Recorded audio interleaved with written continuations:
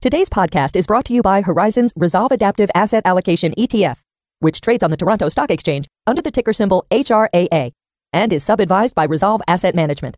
HRAA is an alternative fund whose investment objective is to seek long-term capital appreciation by investing, directly or indirectly, in major global asset classes, including, but not limited to, equity indices, fixed income indices, interest rates, commodities, and currencies. HRAA gains exposure to these asset classes by investing in derivative instruments that may include future contracts and forward agreements and securities.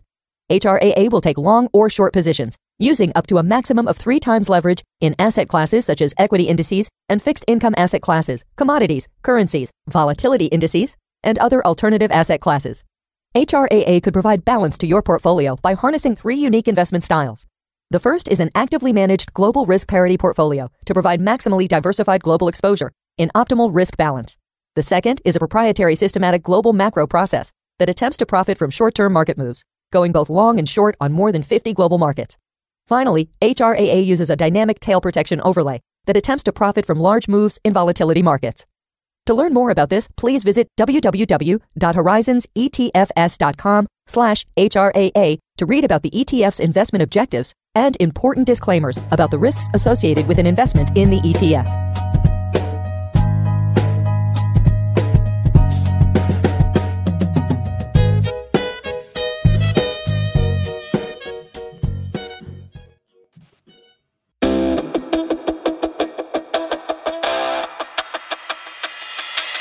Welcome to Gestalt University, hosted by the team of ReSolve Asset Management, where evidence inspires confidence. This podcast will dig deep to uncover investment truths and life hacks you won't find in the mainstream media, covering topics that appeal to left-brain robots, right-brain poets, and everyone in between, all with the goal of helping you reach excellence. Welcome to the journey. Live with Larry Hamstrings. Welcome to ReSolve Riffs. Hey, gentlemen. Thanks for having me. What a great handle that is. Larry Hammers. I like that. I didn't put that together. It is totally false advertising. My lifts are very pedestrian, if they're even that. Are you kidding? From a guy with your physique and age? It's spectacular. Taken out of that. I don't know if you just insulted me or made me feel better. Well, it depends. You like being unassuming, or yeah, it's true. Lawrence Hamtil, everyone, by the way, those who may not know him, that's not Larry Hammerstrings. But welcome to another edition of the Riffs. I'm having a Armagnac today. Cheers, gentlemen. I'll cheers in the middle. Cheers. Just remember that anything you hear on this particular thing is not any advice whatsoever at all. And Adam is frozen. Oh, look at that. He's all frozen up. Perfect. At a pretty good pose, I would say. Let's just gloss over that and maybe hit the disclaimer before we jump right in. I love it. I'm sure he'll join us at some point. It's happy hour, so he's probably just gone to the bathroom for a moment. Anyway, Larry, why don't you just sort of, for those who may not be familiar with you or Fortune, why don't you give them sort of your career arc and your interests and some of the sort of general stuff. We'll jump into some of the details as we go. Yeah, so I'm a financial advisor here in Overland Park, Kansas, just in the suburbs of Kansas City.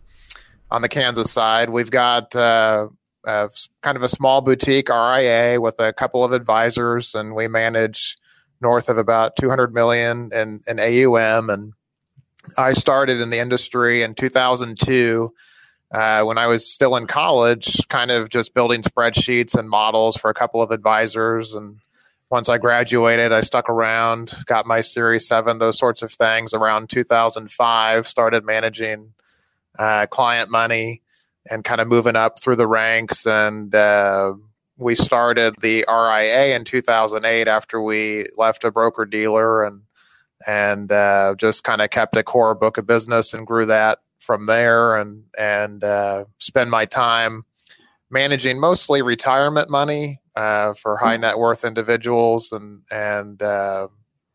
managing retirement cash flow. So, most of what I do has a little bit more of a conservative bent and that kind of thing. And I do a little bit of research on the side, on the blog, on the company website. and just try to express my views there and help other people with their research and help clients understand the markets, and fairly active on Twitter, sharing ideas and so forth with you guys, for example. So yeah, I mean, it's hard to believe that it's going to be almost 20 years next year. So, I'm getting to be an old man in this industry. Yeah. Got a few scars. We wouldn't be able to tell from your squatting though. I think we should just get the whole lifting conversation out of the way first. What do you think? I mean, you and Mike clearly share this passion. How did you get into that, and what's your focus there? Well, I had a friend who was a competitive power lifter and actually I think a world champion strongman for his age group, Dave Kraft here in Kansas City, and he kind of got me interested around 2010, and he always had this phrase that cracked me up, which is because he always was complaining that people would just do bench press. And he said they've got it all backwards. You can't fire a cannon out of a canoe. So you got to work on your core and your legs and stuff. And so he got me interested in it. And I always had very moderate goals, like 300-pound squat, 400 deadlift, and got into that and just thought it was something that you could train yourself for, and the discipline, and it has a little bit of a carryover to investing, right? You have a process you have to follow, and the actual lift takes just a few seconds, but it's all those things that lead up to it that is really what matters. And it's a similar process with distance running or any other endeavor. And so that plus the camaraderie of the gym, I've made most of my current really good friends at the gym. You have this common interest of discipline and getting up early in the morning. It's all goals. You support each other. And you follow the process and study it all. And it just, I don't know. I find it, a way to exercise and to stay strong and healthy. And of course, as you get older, especially sitting at a desk most of the time, you spend a lot of time losing muscle mass if you don't do anything. And so I thought, well, what the hell? You've got something that's fun, it's healthy. What's the downside to it? So it's well, you're going to get massive, huge, swole as the gold, baby. It's the downside, I mean, if you talk to the ladies, it's like, oh, I can't get big and strong. I'm like, you don't have the testosterone to get that big. Don't worry about it. Oh yeah, if you ask my wife, she'll be like, "Why are you working out? You're already married." I was like, well, like, trust me, nobody tries to talk to me at the gym because of my lifts. So Beautiful.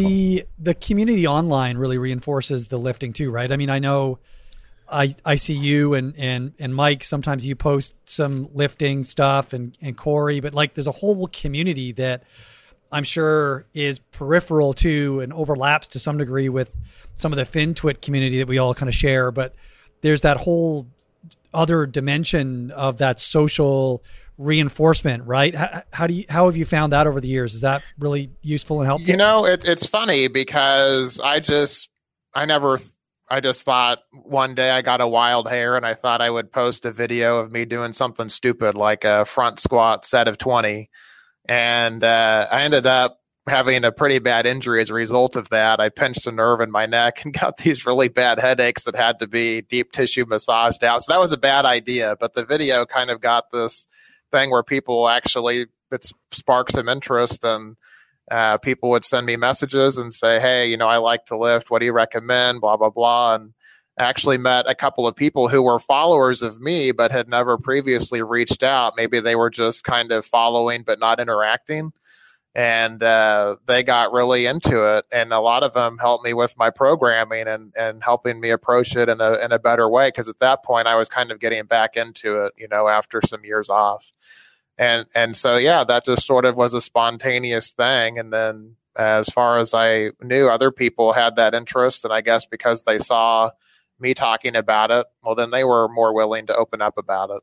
So, yeah, I'm not going to claim credit for sparking all of that, but that seems like that's how it developed. And then it just went from there.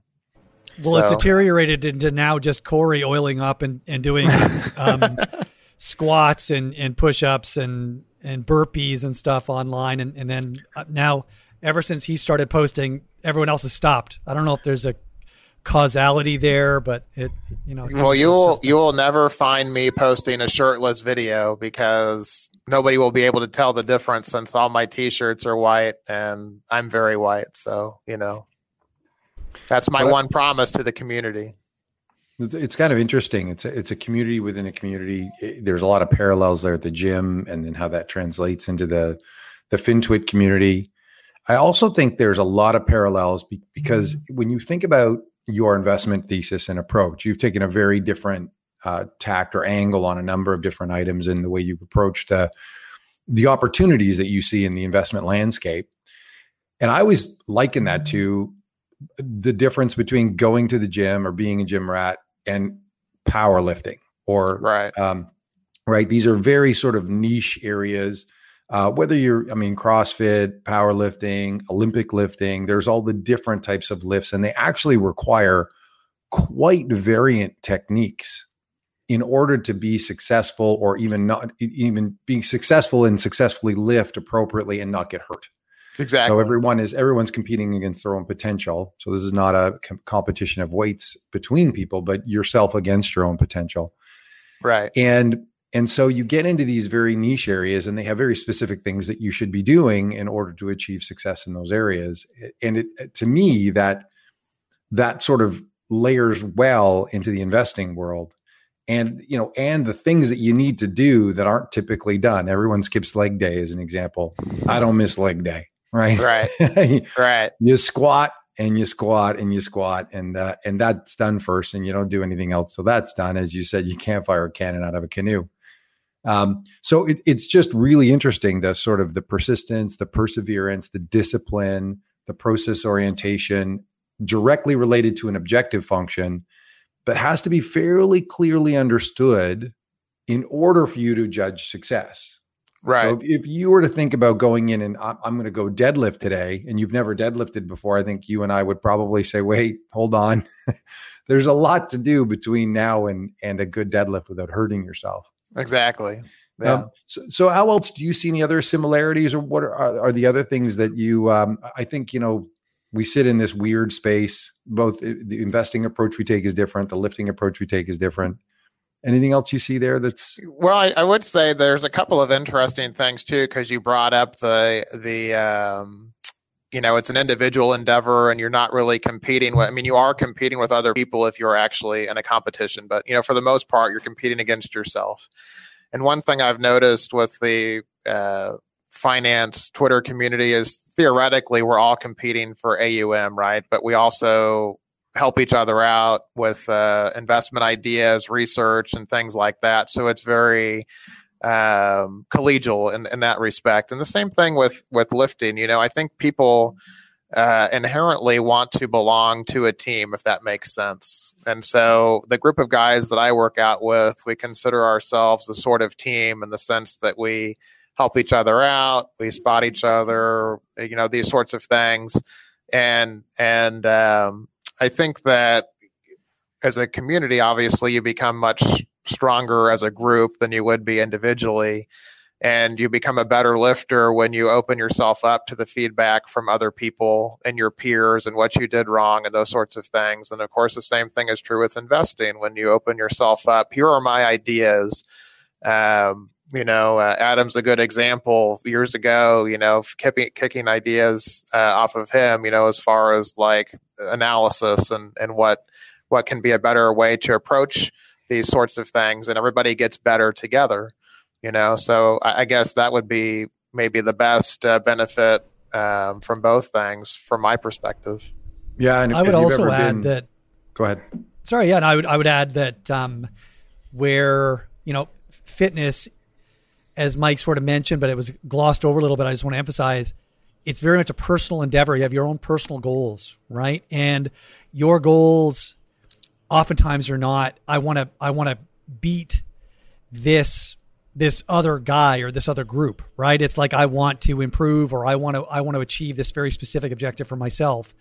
Mapping to investing, so much of the time, retirees or investors, they think that they're competing against the benchmark, when in reality right. what they're doing is they're striving to meet a very personal objective, right? They're trying to hit their financial objectives. And what happens with the benchmark is largely irrelevant. It's kind of like going to the gym and thinking you're competing against the random person that happens to line up next to you at the rack. Right. And that's just not it at all, right? So the other thing is, which is a contrast, and I may be, this is the way I perceive it. I may be misperceiving the. Uh-oh. Did we lose him? Oh, no. He's on such a great roll, too. I love it. Yeah, I was really interested where he was going with that. And where you get to, right? Whereas I think Adam, we lost you. You cut out for a second there. With investing, there often is not nearly that same cause-effect relationship. Can you hear us, Adam? Can you hear us? There's a lot of randomness in it, and there's way less randomness in it. And did I get cut off? I just kept talking. I saw myself freeze, and then I kept talking. So I don't know how much you got. Could you hear us? Can you hear us? No. Well, I hear you now, but I didn't before. So, I was just going to say, take two from individual goals for personal fitness just and like finance. just the second piece was in investing. There's a very large stochastic component. So much of it is also due to luck. Whereas I think in the gym, you have a lot more control over the outcomes, right? Like there's different people will progress at different rates, but if you put in the time and the discipline, then you're going to get eventually to close to the result you want. Whereas in investing, there's absolutely no guarantee. You could put in the right discipline and not get anywhere close to your objectives, right? So that's something to note.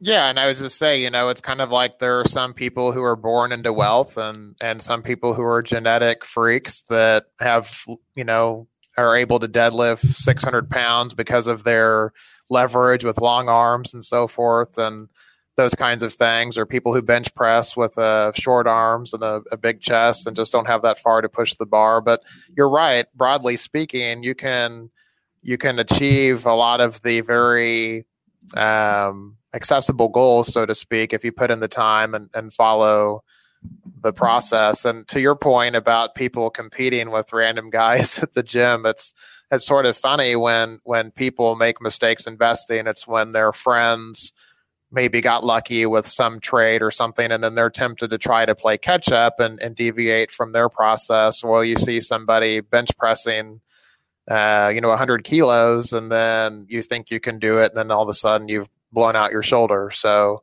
the downside aspect to both lifting and investing is that if you stick to the discipline and you stick to your process and you don't get carried away with trying to compete just because your neighbor is doing something, you'll avoid the hernia or the 30% drawdown, right? Whereas on the upside of things, the stochastic nature of markets means that you can't really see the direct linear result of the work put in. Well, the interesting thing about lifting too is it's sort of inversely asymptotic, right? So if you take a good investment process, you get the effect of compounding, and your process drives that compounding sort of hockey stick like behavior over time.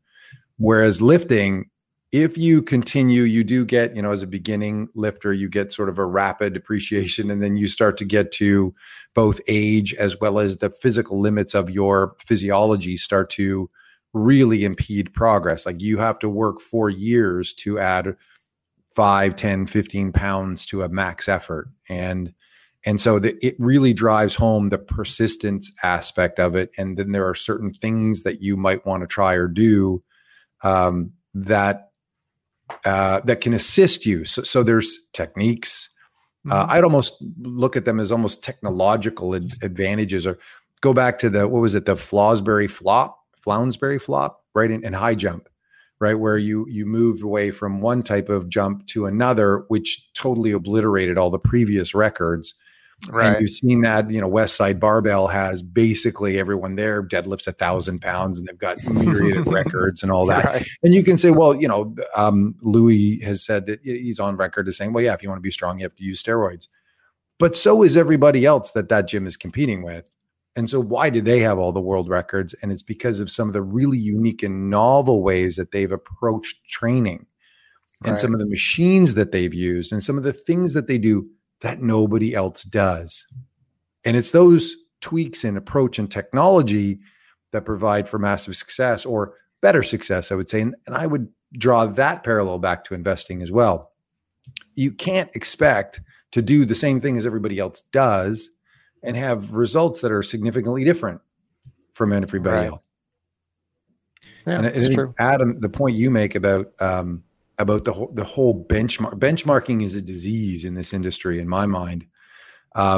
It is, I think Robin Diamante, the CIO at Raytheon, has very articulately laid out for their pension plan how the S&P 500 is not their benchmark.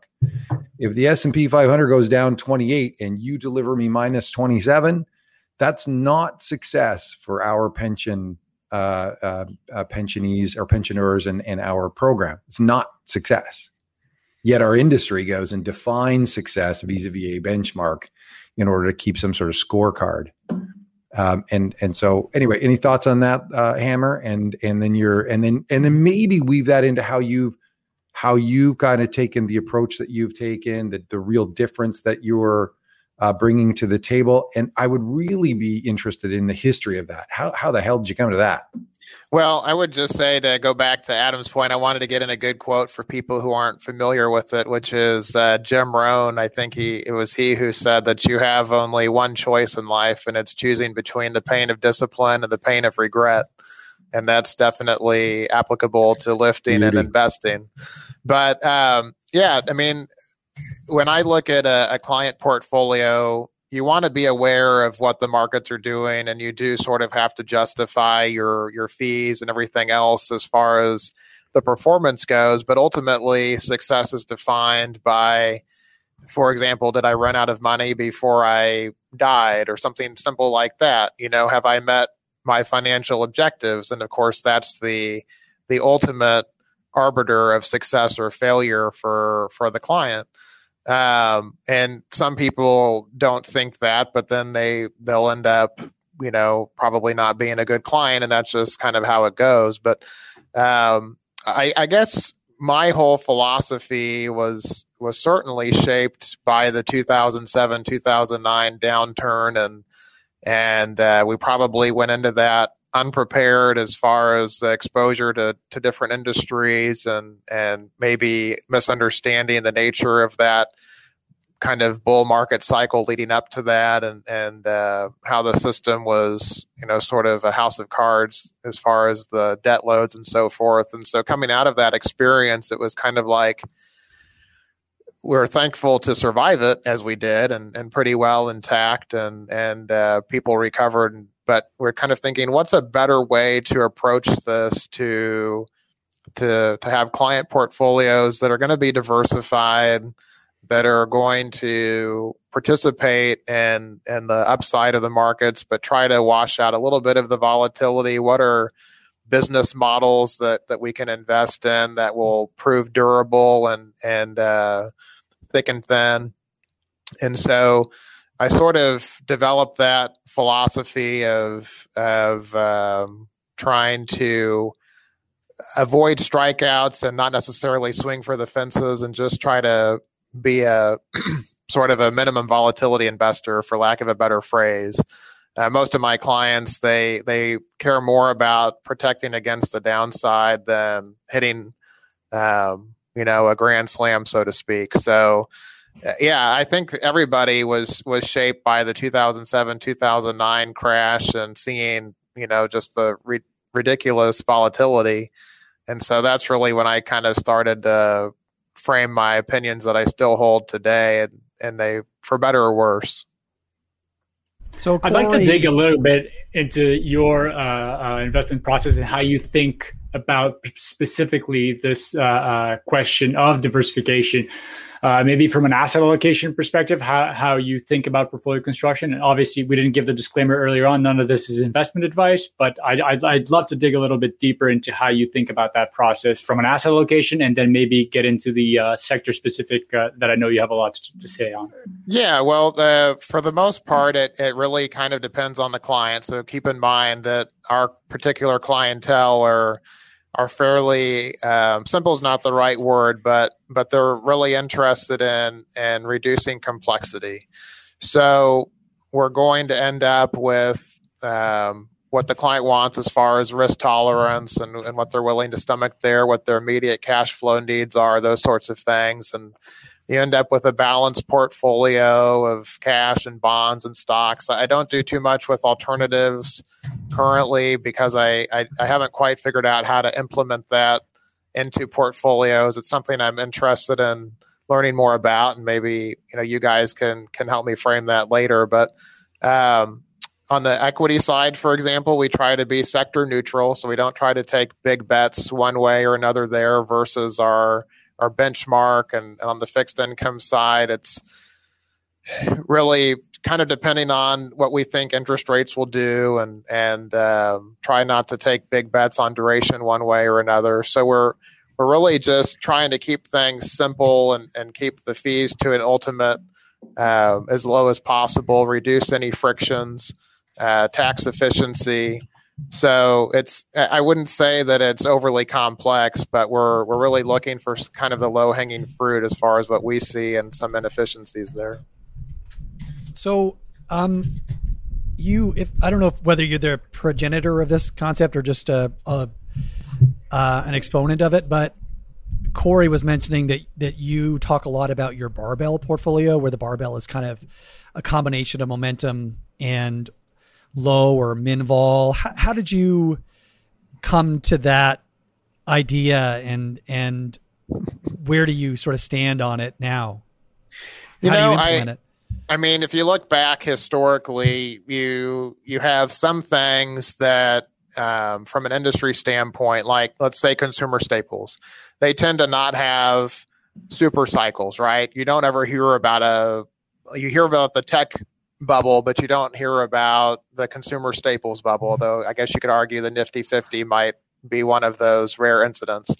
And so just kind of observing the history of markets, I got to thinking, there were such extremes in the late 90s, and a lot of it was sector driven. We had some things that fundamentally were completely left behind, some things that were, despite no fundamentals, went through the roof. And so I got to thinking, what if you were to kind of pair those things? And obviously I kind of think that low vol and momentum sort of track consumer staples and technology. Historically, those have been kind of the a similar bet to make. And I realized when I was building portfolios back before I understood anything about quantitative analysis that I ended up with a lot of consumer staples and technology stocks in my single name portfolios. And that's just where the analysis led me. And so I kind of arrived at it by accident, which is, not maybe a brave thing to admit. I'd like to say that it was some kind of smart analysis, but it was really just an accident. And I thought, well, you can, and keep in mind that a lot of these ETFs that are popular today were not available, 10, 15 years ago. Maybe the ideas were around, but there wasn't really any easy way to implement them. And so I thought, well, that's actually what I've been doing is you're pairing something that periodically will go to extremes with something that is almost, never at extreme by definition. And so how would that sort of concept work? And you can make it a lot of different ways, momentum and min vol, or if you wanted to be on a sector basis, technology and consumer staples, or even have a basket of either one. But if you look at, for example, the technology sector, you kind of have the illusion of winner take all phenomenon with Apple and Microsoft and these mega cap companies that just keep growing and growing, and really nothing can stop them. Whereas consumer staples, you see that they're almost perennially undervalued, seemingly relative to their long-term fundamentals. It seems like every day there's another article about how these companies are going to get destroyed by technology and so forth, and they end up still sticking around and doing fine. So yeah, the barbell concept I think works, but the sort of what has hampered it recently, especially with the pandemic, is that the inopportune rebalancing. I mean, you can have low volatility or min vol actually be a momentum at some point, and then of course you have overlap. And so that's a deficiency in the way that those portfolios are constructed. But that kind of lends itself to the sector-based approach because, those bets are never going to change. There's no real rebalancing taking place there with the overlap. But yeah, I think the concept has merit. I don't know if this is correct since I'm not a quant expert, but I tend to see value as kind of a fundamentally driven factor. As I guess it could be behavioral in some ways too, but momentum and Menvol I see as primarily behavioral driven. And so I think that those two should have longer term better opportunities for pairing in a barbell approach. But I wouldn't say that I've exhausted my research on that idea. And do you go down both fundamental and sort of technical / flow analysis, or are both those types of analysis part of your consideration as you go about these analyses? I don't do it on my own, but I certainly, pay attention to it when others present the data. To me, it's not something that I've ever figured out how to implement as far as my approach goes, but I'm always open to see how it could be included and how I can refine the idea to make it better. And that, it even goes as far as rebalancing with the barbell approach. Who's to say in the past, I typically have studied it based on an annual rebal. Maybe it's better on a monthly or quarterly. I don't know. There are a lot of different ways to skin the cat, so to speak. So I'm open to ways to refine the idea, but I haven't figured out the perfect way to implement it for sure. Well, look, the crowd wants to know, what is it with this obsession with Philip Morris? Well, I would also add to that. How did you? So you've got this barbell approach, and one of the couple of the items in the barbell approach are defense stocks and tobacco stocks, or Philip Morris. How did you get there, and then how do you actually manifest that? Well, first of all, the Apple Philip Morris barbell is completely a creation of Corey. It has nothing to do with anything that I've ever done. But my sort of unfortunate obsession with Philip Morris, as I joke about, actually, it's just became a fascinating idea that a company or a sector really. Philip Morris isn't the only successful tobacco company, but I probably read too much David Dreaman growing up. The idea of a contrarian investing approach really appealed to me. The idea that this industry could continue to print money for decades after it became regulated and after the products became known to be harmful and was losing consumers every year. It was just sort of fascinating that this was possible, because you think as investors, we have to find out where's the growth. And then, of course, you feel like growth is a sort of paradoxically, it's a trap because it attracts competition. And you have to understand, of course, too, what makes a good industry is also, a stock can be cheap, excuse me, but if those profits aren't protected by some kind of barrier to entry, then those future profits won't be around. So what is unique about the tobacco industry that has made it, I believe still to this day, if not the best, one of the best performing industries over time, unlike any other industry? And it turns out, I think, it's the regulators, to some degree, have cemented market share for the incumbents. They've made it virtually impossible to start a new tobacco company. We saw with the vaping thing a couple of years ago how difficult it is to compete in the marketplace with what is, I think, marketed as a reduced risk product. You have the government, which relies heavily on excise tax for revenues. There's a whole lot of different things that make it something that's simple, like a cigarette, makes it a fascinating industry. And of course, they're able to generate a ton of cash from something that's been around forever. And it's, I think, it's not if I'm not mistaken, there's never been a negative 10-year return over almost 100 years of industry returns in tobacco. And there are not too many industries that can say the same. And the other thing is it's almost always moderately valued.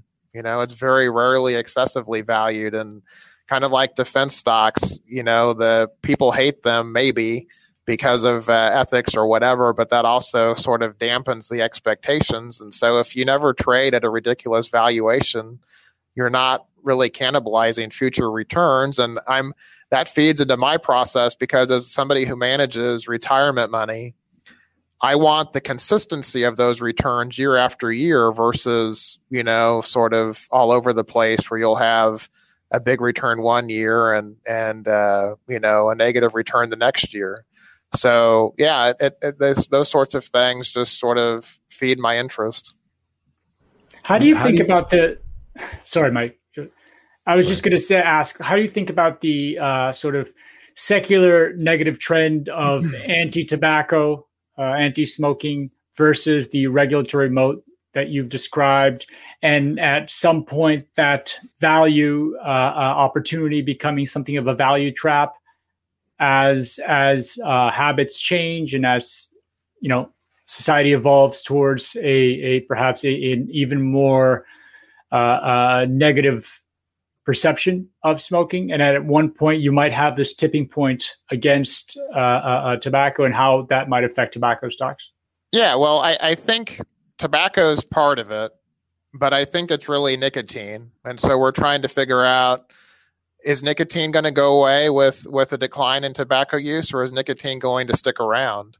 And I think the answer is probably that nicotine is going to be around for a long time. And the tobacco companies know that. They know that they're in secular decline, but they're also the best positioned, arguably, to capture that future nicotine pool, whether it's through vaping or lozenges. There's a lot of things going on in the marketplace that are presumably safer than smoking and still give you the sort of the habit that people enjoy from smoking, but theoretically less health risk. And so I'm not sure that stuff is going away anytime soon. And the regulators, their role in all this is that they sort of give the tobacco companies time to transition, because they make it so difficult, whether they're conscious of this or not. They make it so difficult for people to come in and compete in the space.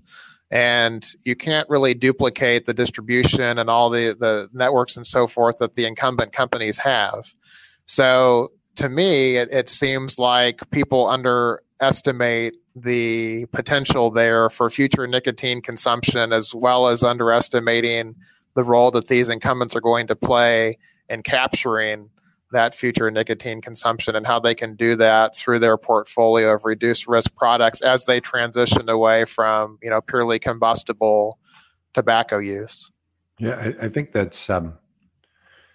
I wonder if the premise that you're setting actually is true, Richard, from the perspective of, is the pool of profit coming from nicotine shrinking? I would argue that with vape and Juul, that pool is actually maybe not contracting, is actually expanding, and you have an industry which falls into our peculiar ESG funnel, and thus it gets under arbitraged, and thus the returns remain there. Brian Moriarty from Morningstar mentions that the municipal bonds backed by tobacco settlements are among the best performers in the muni market, and that's telling you something. I mean, that is telling you that there are investor preferences out there that are not really economically motivated, which leaves the opportunity for an increased rate of return on that sector because it just has less capital chasing it.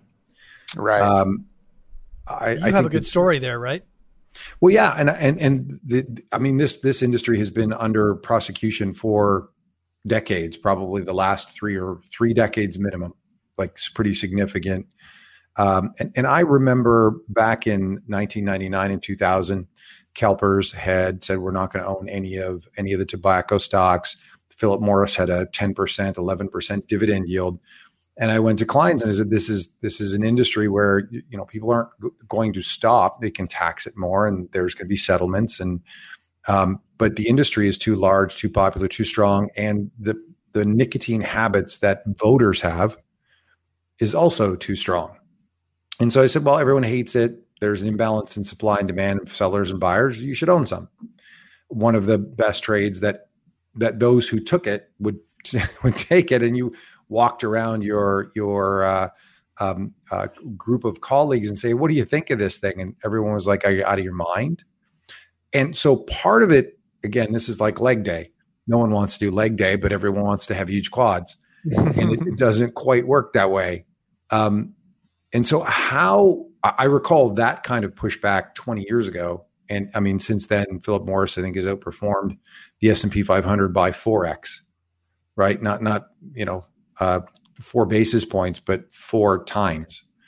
And so when we think about this industry that's under such duress, it has massively outperformed the market, which includes lots of tech stocks, obviously, lots of fun stuff. But so how do you handle that, Larry, in the sense of, do you have a group of clients who has a proclivity to be exposed to that and doesn't mind it, or do you educate them? Or, I mean, each case is individual. I'm sure if someone says, I don't want that, you say, fine. But how do you sculpt and educate around that? Well, it's kind of a funny thing. I like to joke. I joked with somebody else that ESG or socially responsible or what people find objectionable sort of varies by region, right? So I'm in the Midwest with a lot of probably right of center, blue collar people. And so the things that they might find objectionable might be, the Silicon Valley and tech stocks, but I'm joking, of course, but the people here, they more or less care what's going to make them money and what's going to help them accomplish their objectives. And of course, if some people object to it, that's fine. We'll figure out a way around it. It's not a deal breaker by any means, but yeah, my question is always, how far do you take it? And I think this is something Warren Buffett said. Are you going to own Walmart, which sells tobacco products, or Costco? To my knowledge, they still sell tobacco products. Are you going to stop paying your taxes to the municipality because they rely heavily on excise taxes to fund their operations? I mean, you can take it to an extreme. And the other issue is, if we think that by not owning these stocks, we're going to drive up their cost of capital, to me, that's a little bit misguided, because they generate so much cash. They are literally giving money back to you. They don't need your money per se. You're not loaning them money like owning the bond or being the bank or whatever. So I just say, you can own the stock and take the dividends or the capital gains, whatever, and use it for your own purposes. But that's just one way to frame it. So I think people have a kind of a misunderstanding of the role shareholders play and how they react. They're actually buying it on the secondary market versus directly from the company. They're not necessarily giving them capital. But yeah, I mean, we just walk them through it. And if they have an issue, that's fine. Our goal is to educate and help them make an informed choice. But but for the most part, I think people in my industry, my clients, they're just more interested in what's going to help them accomplish their goals, and they care less about how that's done.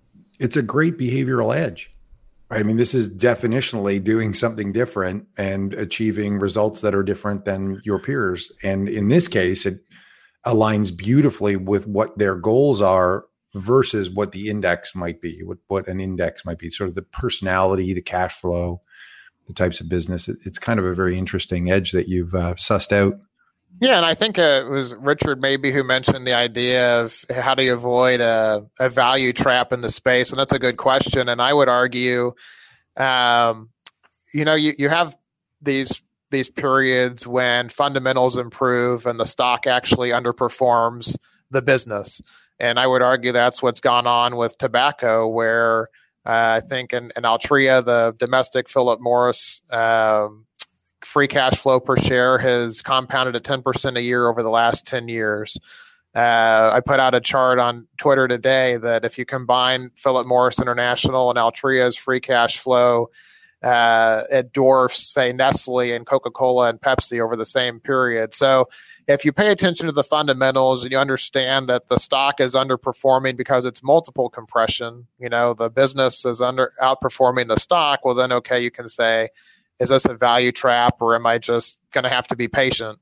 Whereas, the broader market has outperformed basically by getting more expensive to a large degree. Yeah. Since we're talking about these two, throw in Apple. Apple's valuation has doubled over the last 18, 24 months, basically based on, I guess, anticipation for transitioning to a services company, whereas I think it's 80% hardware still.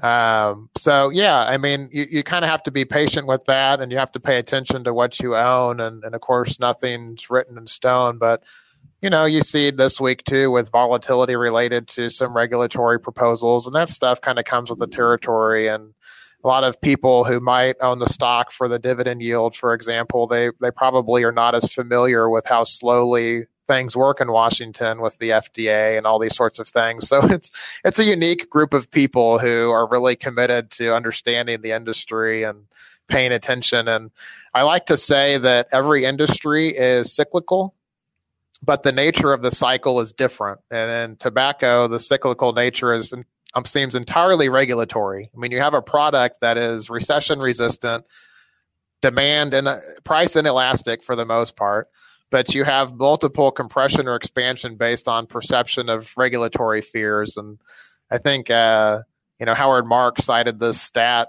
in the late 90s, and that's just kind of mind blowing. So I'll repeat it. I think Philip Morris, and this was before they split into two different companies, was the only company that managed 15% profit growth every year over, I think it was like every 10-year period from 70 to 80 and 80 to 90 and 90 to 2000, but underperformed the market in the 90s by 13% a year because people were worried about the lawsuits that Mike mentioned. So, yeah, I mean, it can be painful to hold these things when everybody else is doing better with a lot less heartache. Well, it's shocking how similar the sort of that 99, 2000 period is to today as well. Just if you look at Philip Morris versus the market, it's underperforming the market by, 100% or something like that. Which is to say, I think that that's an opportunity. I would say that if I were, inclined, and I might be after this call, to buy some tobacco stocks. My work here is done. Yeah, I'm in. I remember my signing off. Trade, thanks for listening. I'm in. Thank you. What's the yield on it at the moment? Well, at one point, I think let's see. It's it's got to be close to 7 or 8%. I think, trading at 10 times earnings. So, dude, get me long. Yeah, the current environment that definitely looks attractive. Well, especially the 3 years of underperformance since 17. The underperformance is pretty amazing. So great opportunity. Anyway, I digress. I turn over to you guys. I'm curious as to some of the other opportunities that you might be seeing from the externalities that are coming from the ESG push. I mean, the tobacco is an obvious one, which has been lasting for decades now. You can think about oil and gas and how the dwindling CapEx dollars towards exploration and production will probably beget higher valuations for the oil and gas companies that stick with it, because there's just going to be less competition and more scarcity. And we're not going to be transitioning into green energy at a snap, right? So what are some of the other opportunities that you see coming from this pullback of institutional money because of the ESG trend? I think it's interesting because everybody wants to be considered ESG, right? You can flip through the annual reports for Altria or Northrop Grumman or the defense makers or any other industry that is sort of not perceived as socially responsible. They're definitely making the case that they're ESG, and some of the extremes that they sort of take with it are kind of amusing. You can make the case, as I have, sort of jokingly, that the defense stocks, which keep the peace, are ESG because they allow everything else to go on and peace and prosperity. although people don't necessarily like the idea of owning cluster bomb manufacturers. But, it's just something that I think is probably going to grow in popularity. It's certainly a force to be reckoned with as far as flows go. The evidence is there that every company wants its shares to be considered as ESG acceptable. But that doesn't mean that ESG and socially responsible are not necessarily the same thing. And there's probably going to continue to be a push on the institutional side to divest from fossil fuels. I can't imagine too many institutions still own tobacco or gun stocks. Maybe defense makers are a little bit more acceptable because some of them have crossover with aerospace and they're not necessarily pure defense plays. But I mean, it's something that we have to be aware of. And if you're going to try to manage money for institutions, you've got to be aware of those mandates. But again, ESG, to me, as I understand it, is a little bit open-ended. And there's not a universal definition of what it means. And so you can, if you have that mandate, you can probably be a little creative or flexible with how you implement it. And so I don't face that necessarily in my business, just managing individual money. But if I were an institutional manager, it would certainly be, something I'd have to deal with on a daily basis. Are you seeing any trend? So I guess the battlefield is changing to more of a cyber battlefield, and there's a lot of big data involved in military thought process now. Have you turned your gaze yet to some of the sort of more tech-oriented providers of defense contracts? Like one that comes to mind is Palantir and their Gotham program, and that they've been operating largely. I mean, that's a company that probably exists because of initially the U.S. government engaging them and thinking of cyber security at a government level. Are you turning your eye to that? Are you seeing much of that yet, or is that sort of? What are your thoughts there?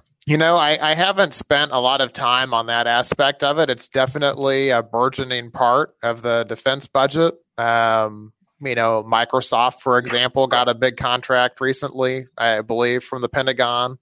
The pure play defense companies, as far as I know, are not necessarily in that space. I guess I spend a little bit more of my time on the traditional airplanes and tanks and shipbuilders because I just happen to know a little bit more about. Yeah, exactly. Right. I played with GI Joes as a kid. Because I had formative years, GI Joes. Yeah. But you're absolutely right. I mean, and that's a growing thing, and there's a lot of money that's up for grabs for these technology companies to compete in that.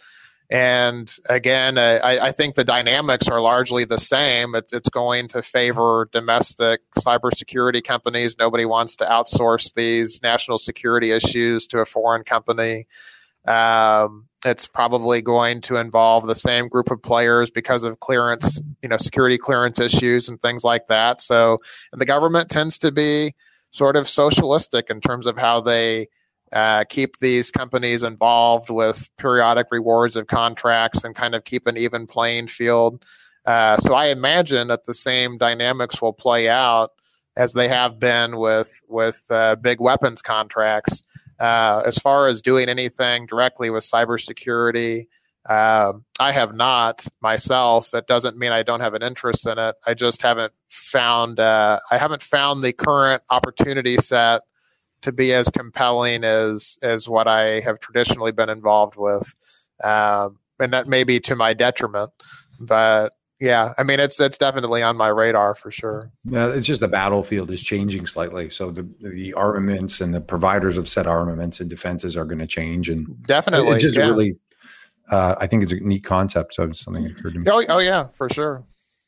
So, just on the theme of sort of conservative investing in general, I know it's been discussed in certain circles, but I think there's a general sense, and I think it's reasonable concern, that more traditional sort of low vol oriented portfolios, maybe those oriented towards staples, are more vulnerable to inflation dynamics. And so I think it behooves us to have a little bit of a discussion about different ways of expressing this conservative view, right? So some of the differences between, say, a low beta or low vol type portfolio versus a minimum variance type portfolio. How have you started to think about that, and how are you positioning portfolios in that context? It's funny that you mentioned that, and I'll bring up a couple of points which we're going to rely on some research that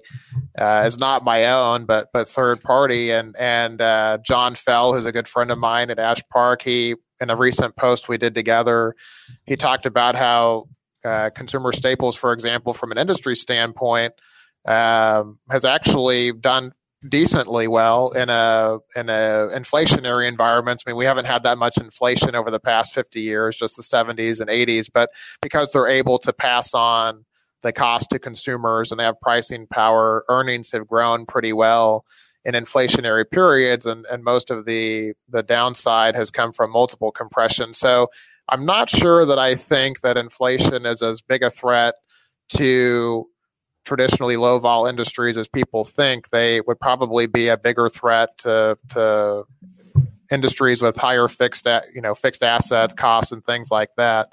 I think it was a Bernstein research note I saw that low vol has tended to do well in inflationary periods, and I kind of forget the logic that they laid out, but I think it had to do with the fact that because by nature of the low vol portfolio, you're sort of reducing, and inflation can bring on its own volatility, right?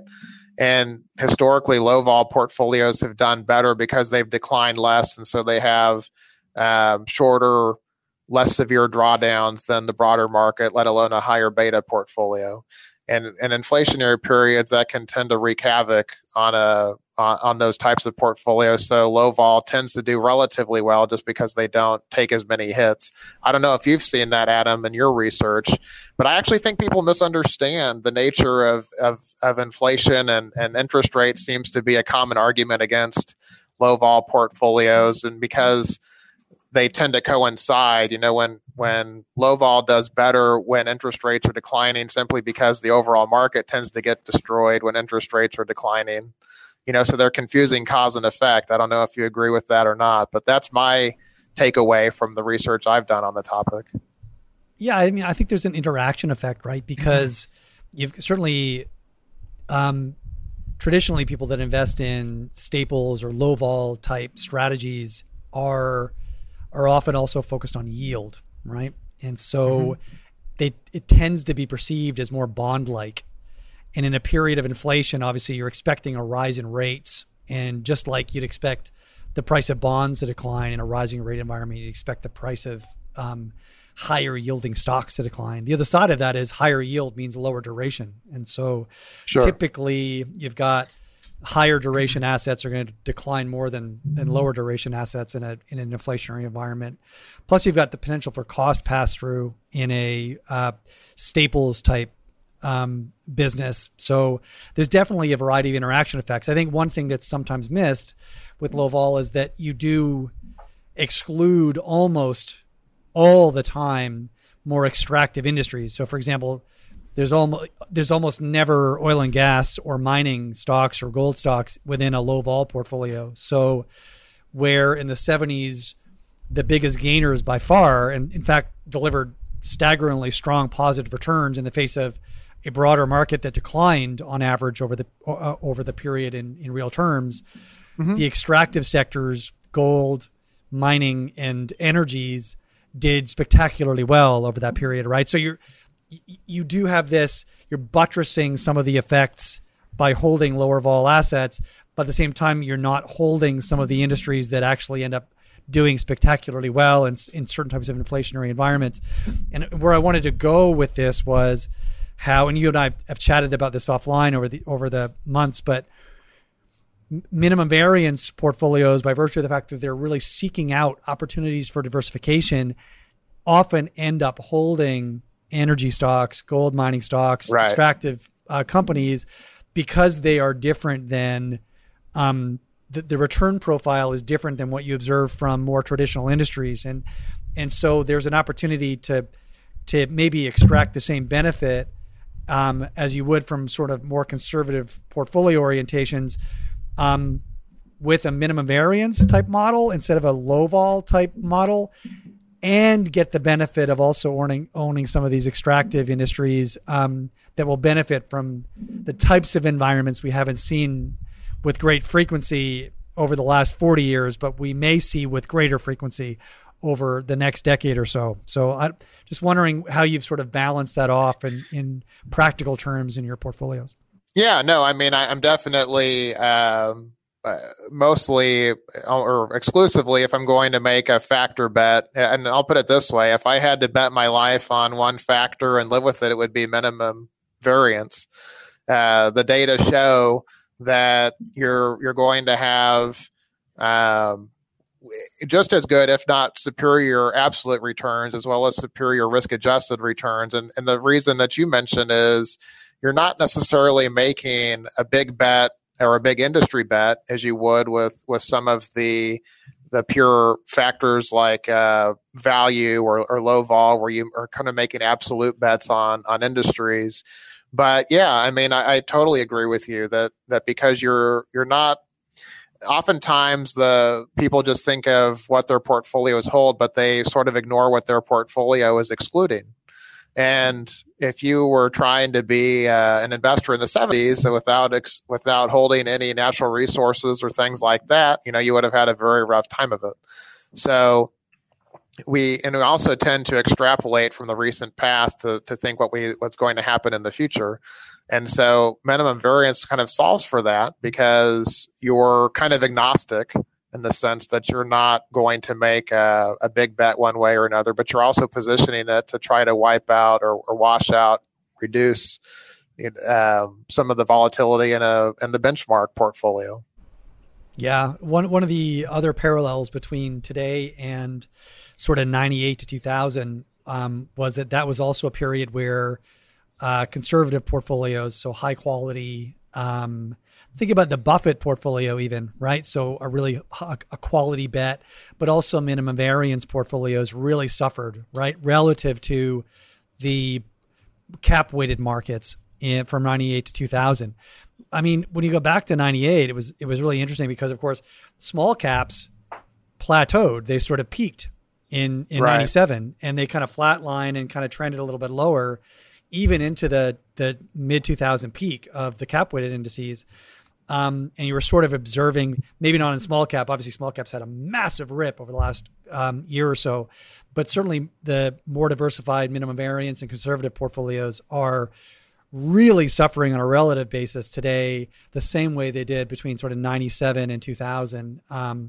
And that may be another sign that we're in that last phase of a major speculative rip, and it might be a good time to begin to legging into those more conservative type diversified. Yeah, you guys are familiar with our friend Pim Van Fleet, and he has a great line. That the I think it was Dave Babulik who likes to say that you have to have some sort of pain associated with any sort of investment approach. And so Pim says that the pain of low vol investing is watching everybody get rich while you're sort of lagging behind. And I think that's definitely exactly right. Yeah. And that's totally what's happening, in my opinion, is a lot of these, I've had it said directly to me that people are not interested in certain investments because they, quote, don't move that fast. And so that's kind of indicative of where we are in the market cycle, that people don't want to get rich slowly, so to speak. It doesn't have enough juice for them to be interested. It's not fun while you're going through it, but in the long run, those have tended to be the fat pitches in history. When people are ignoring quality and valuation and just kind of going for what's in style. I would lean very heavily on that theme. Absolutely. Myself. I also want to chat about your market valuation arguments, because I think you were sort of the first one that I observed anyways, who really went emphatically towards the view that measuring broad index level valuations may be missing a lot of the nuance of what's going on beneath the surface. And I'm talking specifically about a lot of people who use sort of CAPE ratio or, market cap to GDP or market cap to peak earnings, which we have tend to lean on in our research historically. But I'm sympathetic to your arguments that the constitution of the sectors of the broader market do change pretty dramatically over time. So, for example, in the modern era, the U.S. market, from a cap-weighted basis, leans very heavily on tech, and tech has tended to have historically higher average valuations and higher margins, and so any effort to sort of margin adjust at a macro level that doesn't account for sector constitution may provide a biased estimate of how cheap or expensive markets are. Maybe talk a little bit about your adventures in that arena and some of your conclusions. Yeah, so just kind of address it one by one. And the market cap to GDP is kind of maybe the simplest one to address, which is if you look at it in a vacuum, you're comparing the size of the market value of all the publicly traded companies versus the domestic GDP. And I always ask people who bring it up, well, what about Switzerland? It's a tiny little country with these huge multinationals, and the market cap to GDP is in excess of 200%. Well, of course, the Swiss economy is not big enough to sustain the Nestle's and the Roches and all of these multinationals on its own. So, would you avoid Swiss stocks because of that? So how does that equate with the U.S. market when you're not even factoring in private companies and all these sorts of things? And of course, we know that 40% of S&P profits come from abroad. So really, is the denominator still accurate in that sense? So to me, I think of valuation as a toolbox, and you have all these different tools, and they should all sort of tell the same thing to get the signal that you're looking for, right? If you have one that's slightly off, you should probably ignore it. But I just think market cap to GDP is probably the least effective of all of those different metrics. And CAPE ratio is definitely historically proven to be useful, although it hasn't proven to be as useful in recent times. I have some sympathy for the new studies on the cyclically adjusted total yield, which takes into account buybacks, which have come in favor. And certainly these corporations generate a lot more cash than they have in the past, and they've been returning a ton of it to shareholders. And I think over the past 30 or 40 years, reverse engineering it, that has proven to be a better tool than the CAPE ratio has. But one thing that people tend to do that I think is misguided is we look at valuations in a vacuum and without any context. And we know historically there's a strong inverse relationship between the PE ratio, or its inverse, the earnings yield, and inflation. So if we think of stocks is what they are, which are kind of the present value of future assessed cash flows, what we think those are going to be. In an inflationary period, you're probably not going to pay as much. And to some, that doesn't make sense, right? Because we think of companies as real assets, and, theoretically investors shouldn't care about inflation because those costs will be passed on to consumers and so forth. But behaviorally, investors are averse to having a lot of inflation, and they think their future dollars or those future earning streams are going to be worth less, so they will depress the multiple and command a higher expected return in that case. So comparing, say, a CAPE ratio or a PE multiple from the 70s with one in the 2000 teens or 20s when inflation is virtually nil seems to me a little misguided. You have to kind of figure out what's the appropriate anchor point, for your valuation framing, if that makes sense. But beyond that, I think index level data is also a little bit, especially when you're comparing across geographies. If you have a lot of foreign markets, which are largely cyclical, so you're going to end up with a lot of financials and things like that, energy, materials, you're going to pay a lower multiple for cyclical industries than you would for those that are in kind of secular growth mode, something that's stable like staples or healthcare or technology. And of course, even within technology, you have cyclical parts like semiconductors and then kind of stable secular growers like software. So really you're trying to figure out what's the apples to apples comparison here, whether it's across geographies or across historical eras, to get a sense of whether or not you're overpaying for anything. And I guess my takeaway as something that has sort of worked for me as far as, and I never try to make big bets, but there will be periods when I think the market is expensive and I'll reduce positioning, kind of raise cash, especially maybe be a little more aggressive with rebalancing. And I actually think forward price to earnings is a very useful tool, which is maybe a controversial topic to raise. But I mean, there will be periods where it doesn't work as well. I mean, last spring during the pandemic, when nobody knew what to expect, it wouldn't have been very useful. But historically speaking, it kind of washes out the noise that trailing PE can have. For example, with the financial crisis when PEs went to 100 and above. So to me, if I had to choose, I would probably go with forward PE as kind of my go-to metric. But I always try to look at it in the context of inflation and see where we are. And of course, market composition. So, it's a complicated thing. It's far less simple than maybe people might think. Yeah, and specifically on the earnings yield and forecasting future earnings, which is in a previous life back in Brazil, this was something that I did quite regularly. You're leaning on, I guess, sell side estimates, right? So how do you think about that? Do you try to exclude the highest and the lowest so that you're not, you're removing some of the outliers? Not to get too much into the weeds of the minutia here, but I'd be curious to see how you go through that sort of sorting. Yeah, I mean, I look at it at the index level, and of course, you're looking at the analyst estimates, and usually they're almost always too high. Although what we found over the past couple of quarters is that they've been extremely, too low. Yeah, exactly.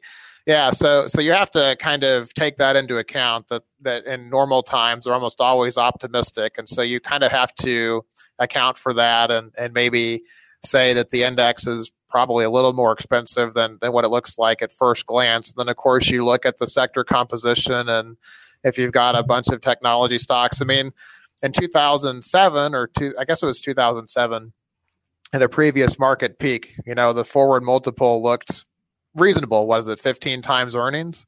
But you also had 40% energy and financials making up the index. And so it was deceivingly reasonable because those were at peak earnings. And in retrospect, the market got to be pretty expensive within a year's time, just based on the normal metrics. So, yeah, you're right. You have to take into account analyst optimism and also the implicit bets that you're making based on the weighting of the index. And so I'm always kind of looking at what the expectations are for each sector. And then that makes me a little more comfortable with our positioning there. They do track the price to forward earnings, though, going back to the mid 1980s. So you can compare apples to apples, right? All of them are obviously going to be above or overly optimistic, but that's okay because the bias is consistent, right? Or sure. No, that makes reasonably sense. Consistent. And so, I mean, interestingly, of course, the price to forward earnings multiple right now is in the sort of 90th plus percentile relative to history back to the mid 80s. So even on that metric, it's pretty expensive, notwithstanding adjustments for sector composition within the index, which I think is an interesting point of view as well. Right. Yeah, that's true. And the dispersion, I think, within the index is still pretty wide, if I'm not mistaken. JP Morgan puts out a pretty good chart in their quarterly guide that shows, the gap between the high and the low. It's pretty wide. And so I think you could make the case that equal weighting, which I know is near and dear to Adam's heart, is probably a better way to approach that. If you're worried about market valuations, then equal weighting, which is an agnostic approach to this, might be a better way to reduce that risk going forward. And of course, equal weighting is just the naive expression of minimum variance, which I know you helped to sculpt that paper. But yeah, worth reading the portfolio optimization for efficient stock portfolios paper to dig more deeply into that concept. Sorry, Richard, go ahead. No, I was just kind of curious, other than sort of the vice, sin, anti-ESG sort of thematics that I think Larry is quite interested in. What are some of the other themes, whether sector or company specific, that you are currently seeing opportunities in, and whether you layer in sort of a macro backdrop in that analysis? I mean, we're talking about a reopening, but then there's this other new wave of the pandemic coming along, and that's putting a little bit of a question mark on the recovery. And a couple of, I think it was Deutsche Bank and Goldman Sachs came out yesterday or today saying that it's likely that U.S. economy is peaking right now in Q2, and that there's a lot of headwinds within the full scope of the recovery. So just kind of curious within that context what you're looking at. Yeah, I mean, I would. I think it depends on what we expect as far as the future goes, and we've certainly put a lot of money into the economy. We know that it's not really absolute levels of inflation, but sudden changes or unexpected inflation that spook investors. To me, that's a wild card. Whether or not it's sustained is anybody's guess, and of course, we've had it so good for so long with low dividend and capital gains tax rates. Even if most equities are held in tax-deferred accounts, I mean, that still has a big impact, I think, on investor psychology. And I won't try to stir up anything with my thoughts on a capital gains tax, but perspective matters, as Ed Clissold of Ned Davis has put out on Twitter, that context matters. So if you're doubling the top capital gains tax rate from 20 to 43 or whatever it is, that's a huge change and really can cause some disturbances in the market as far as major holders of shares. So, there are some wild cards out there. And I do think that outside of a few industries, the market is probably pretty fairly valued. Whether it's excessively valued, I don't know. It kind of depends on where things go from here, right? There are not as many opportunities as there were a few months ago. Just about everything seems to have recovered fully. It's kind of funny to think of cruise lines, for example, as having higher enterprise values than they did before the pandemic, despite, massive secondaries and basically moribund fundamentals. But yeah, I mean, it's hard pressed to make the case that anything is super compelling. But I guess our perspective here in the States, we seem to be rounding the corner a little bit from the pandemic. Although we'll see. Hopefully, that's the case. It's still burning pretty badly in other places around the world, and you could make the case with India, for example, where numbers are disturbingly high, that you could have some supply chain disruption, from that. So there are a lot of wild cards that are still out there, but investors broadly seem to be thinking that everything is pretty great. So, whether or not they're whistling past the graveyard, I guess we'll see. Well, I think you'd agree. Go ahead. No. I was wondering if you looked at the uranium sector at all. The Fukushima sector. I mean, there's a sector that's out of freaking favor, but also has maybe had a bit of a turn. But any thoughts there? I don't have any positioning with it, although I do. I'm old enough to remember the last time that it was in a sustained bull market cycle around 2007, and I saw some fortunes made and lost in a very short period of time. And I do think, I mean, I don't know from a climate change perspective, if wind and solar and these sorts of alternative energies can fully replace fossil fuels if there's not also an adoption of nuclear power. I just don't see how that's possible. Expecting people to accept a declining living standard based on lower energy usage without nuclear power, I don't see how that works. So, yeah, the fundamentals seem to be in place for uranium, but I don't make the policies, so I don't know how that will change. Although I do think that you can make a very compelling case for it just based on energy demands going forward and what our realities are as far as how we get there. Not advice. Exactly. Yeah. Okay, well, I mean, does anyone have anything else, or should we let poor Larry get off to his weekend activities? I'm good. It's been great. All right. Yeah, Awesome. This is a lot of fun. I enjoyed it. Thanks, Lawrence. This has been fantastic, man. We did have a comment. Someone was asking whether you have any pick and shovel companies you're watching, any best industry picks or anything like that that are under the radar, in case you want to leave anyone with something that you haven't But it's mentioned. not investment advice, but is a thought. Exactly. I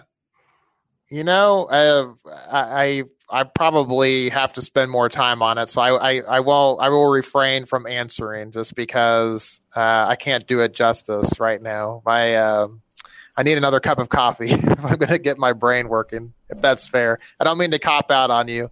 I just an abundance of prudence. That makes sense. Exactly. All right. Well, thank you so much. And thanks, guys. Larry, I'm sure we'll have a chance to do this again sometime. And everyone have a great weekend. Yeah. Well, Thanks, actually, guys. Larry, where Appreciate can it. people find you? Actually, Good call. they don't know. Oh, yeah. You can find me on Twitter. It's just L Hamtil and at L Hamtil. And my blog, which I should probably be writing more at, is at fortunefinancialadvisors.com. All right. And for Cheers. everyone that is stuck with us till the end, like, share, subscribe. Write a comment, all that good stuff.